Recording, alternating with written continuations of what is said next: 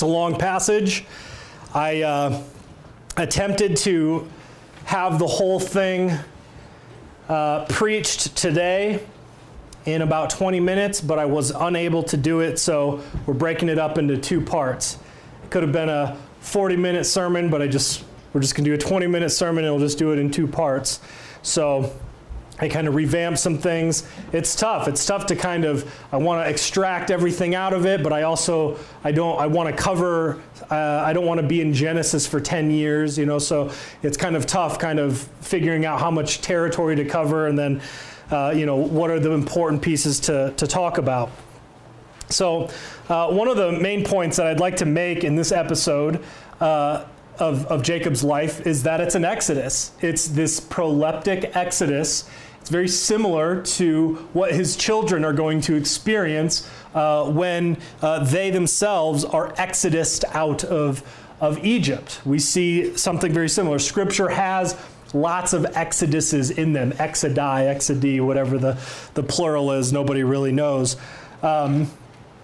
This is another one. This is a more obvious one. Abraham is exodused out of Egypt. Isaac is exodused out of Gerar. You could even say that Noah is exodused out of the world in a sense through the flood. There's all these kind of baptisms that go along with it. New worlds are created. You could even say prior to Babylon that there's exoduses in an opposite direction. You have exodus out of the garden, exodus out of Eden, and then you have an exodus of the whole world in a sense with Noah. And then you have an exodus somewhat with the Tower of Babel. But we start seeing these things reverse, that these exodus, instead of being exodus in a kind of excommunication way, that God is reversing it. He's bringing people, instead of going into death, he's bringing them out of death into life. And there's this kind of reversal that's happening. And we see a lot of these reversals happening throughout the patriarchs. We see new Adams, we see new Eves, we see women deceiving Satan rather than Satan deceiving the woman, and we see a lot of that here. Also, why is this exodus, or there's new gardens, there's new Adams? Why does God do this? This is a particular way that God speaks to us. He wants to tell us something, so it's like, here's 10 stories that's kind of the same thing, but it's a little different. Five different ways, 6 different ways, and then here's a poem, and then here's a prophet with a song, or a judge with a song, and then here's a bunch of laws explaining. This is the way that God speaks to us. It's in this kind of variegated way. It's not, God doesn't sit down and speak to us like a systematized theologian. It's very Hebraic, and Hebraic is just it's just another way of saying how God speaks to us. So here we are. And what is an exodus? An exodus is a type of salvation. So this is a way of God speaking to us. He's saying salvation's like this. Salvation is like this. Salvation is like this. This is a way that God is speaking to us. So I want to go through some of the similarities between the exodus out of Padan Aram and the exodus out of Egypt. In both, people of God are in slavery. They're in servitude. They've been brought into bondage. In both instances, they serve a wicked tyrant. Pharaoh in Egypt, Laban in Padan Aram. In both cases, they prosper in their servitude. In Exodus, they're multiplying. They're constantly fruitful, and it's the same thing here with Jacob. In both cases, we see that there's idols involved in the Exodus. In this one, Rachel takes an idol out of Padan Aram and brings it to a mountain. And then the Exodus out of Egypt, we see that the Israelites are bringing the idols out of Egypt, and they form the golden calf. There's idols involved. We see in both instances there's a covenant made on a mountain. It's Mount Sinai in the Egyptian Exodus, and it's Mount Gilead in the Padan Aram Exodus. In both instances, there's a sacrifice made on a mountain. We see the sacrifices made in this covenant that he makes with Laban, and then there's a sacrifice that's made at Sinai, and Moses sprinkles the blood of the covenant on the people. And so there's that covenant making aspect there. There's also a covenant meal in both. the elders eat with the Lord on Mount Sinai, and we have a covenant meal here with Laban and Jacob's households. In both instances, the tyrant is conquered. Laban is conquered in a different way than the Pharaoh, but he is conquered in a sense. He's escaped from. There's a border put between him and Jacob. There's a separation. He couldn't cross it for harm. So in both instances, the people of God are freed. They're released from the bondage of the devil, of Satan, of the serpent, of the tyrant, Pharaoh or Laban. This one is a little bit more loose, but we have 10 plagues that come on Egypt. And how many times did Laban change Jacob's wage? 10 times. So the number 10 is there. There might be something to that. Also with the plagues are, there's a humiliation of the gods. So it's commonly known that the plagues that came on Egypt corresponded with certain Egyptian gods, and they're humiliated. God is shown as the true God, and he humiliates these Egyptian gods. How are the gods humiliated in the Padan Aram Exodus? They're sat on. Very good. Yeah, it's humiliating. The woman sits on the household idol. Right. Very good, Zeke. So it shows kind of the silliness of these kinds of gods. And she says that the manner of women is on her, which is a defiling thing. We're not told that. We know this later in the law.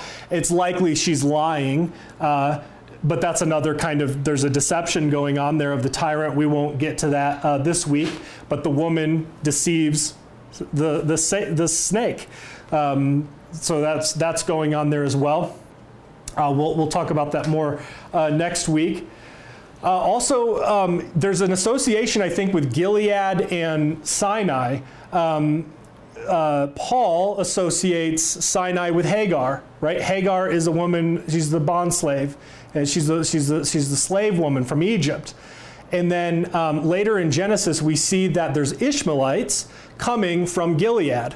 This is where the balm of Gilead comes from. They have balm. It's when Joseph is in the pit and they see the Ishmaelites coming. They're coming from Gilead. So we see that the mountain is associated with the first woman, the first son, the son of the flesh, the concubine woman. And this is correspondent to the Old Covenant and the New Covenant, the Jews and the Christians. So there's something like that with Gilead. We've already talked about this. The Exodus is a type of salvation. The Exodus in the Old Testament was for the Jews what the resurrection is for us. It was the defining moment of salvation for God's people. And the resurrection was the fulfillment of that Exodus. Jesus embodies that Exodus in his life, death, and resurrection.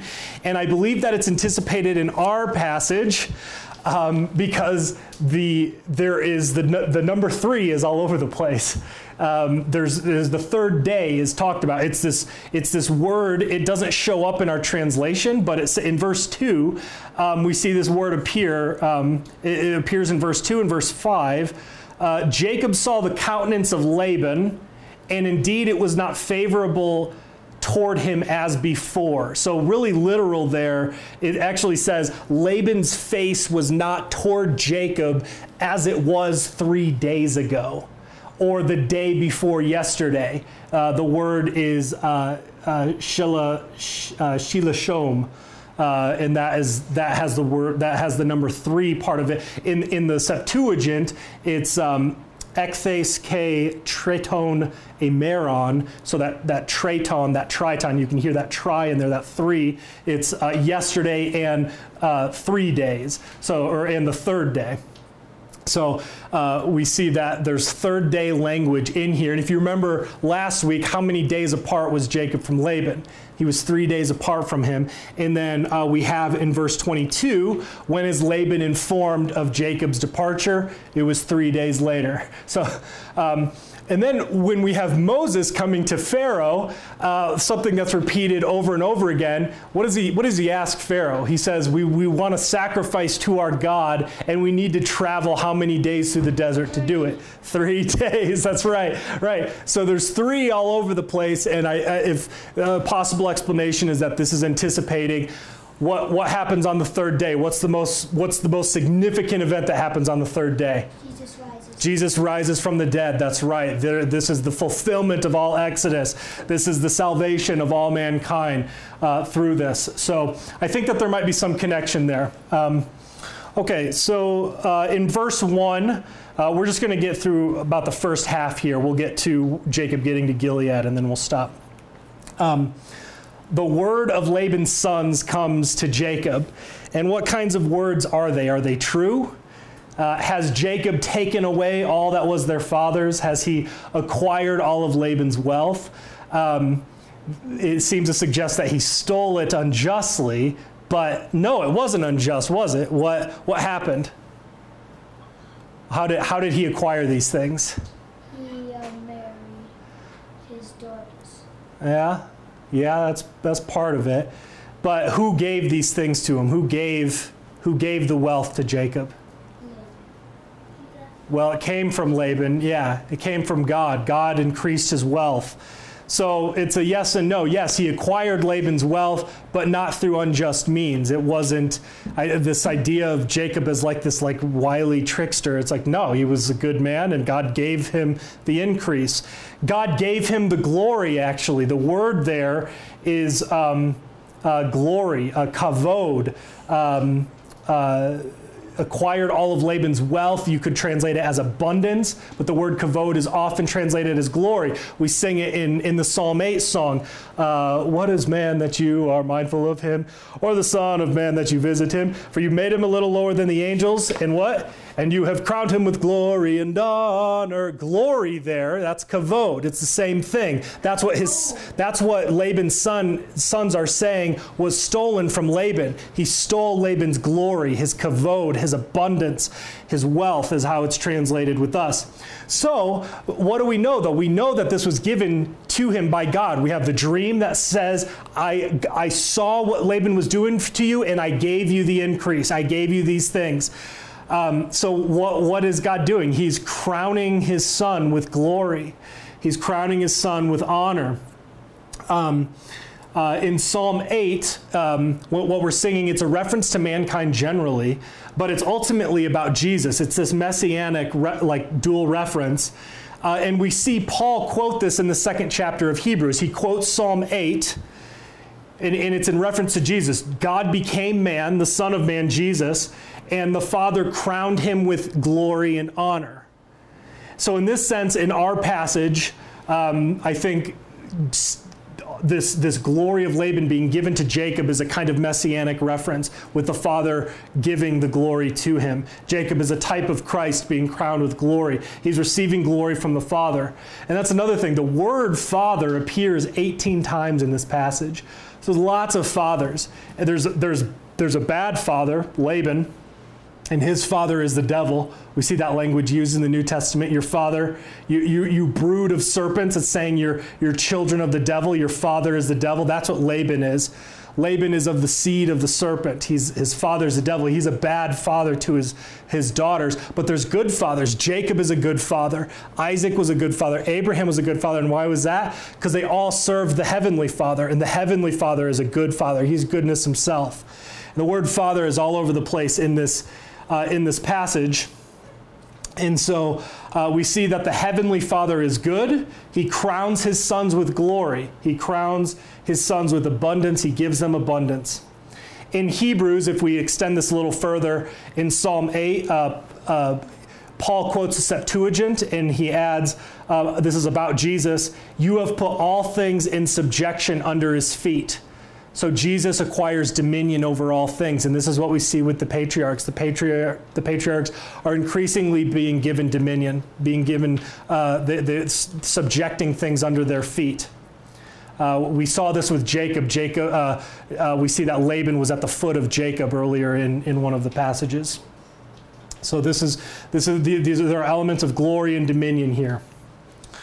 Okay, in verse 2, oh yeah, we already went through that. Verse 3, the word of the Lord explicitly comes to Jacob. He says, return to the land of your fathers and to your family. And he says, I will be with you. And this is an interesting phrase. This is all throughout the Old Testament. But if you think about this, God's constant reassurance, I will be with you. And if we think about Jesus' name as Emmanuel, God with us. God is with us, but God became with us. That just kind of came to my mind. And this is the opposite of the enemies of Jacob. Jacob's enemies are against him. So the words of Jacob's enemies are against him. The words of the Lord are for him. God's favor is on the righteous, and the righteous hate him for it.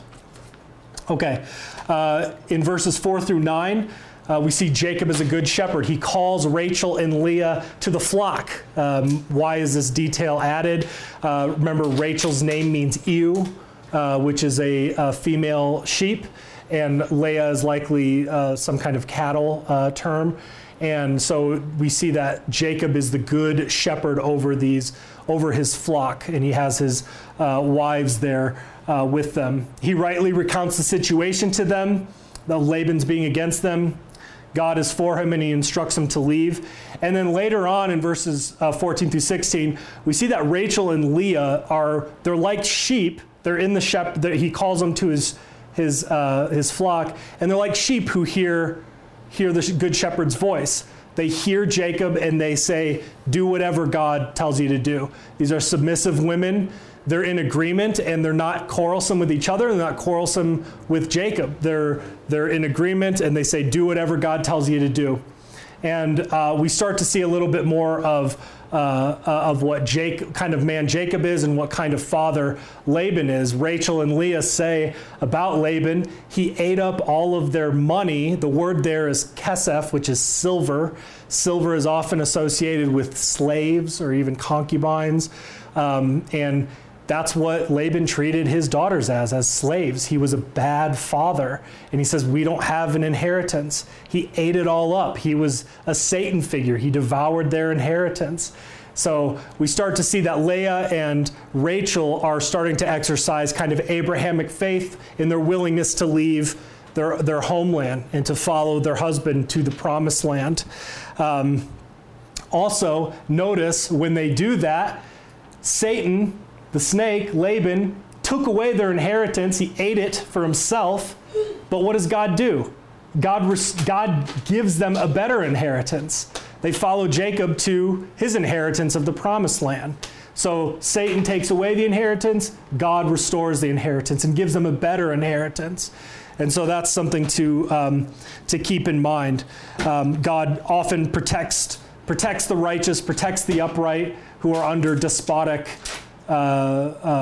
governments, despotic masters, things like this.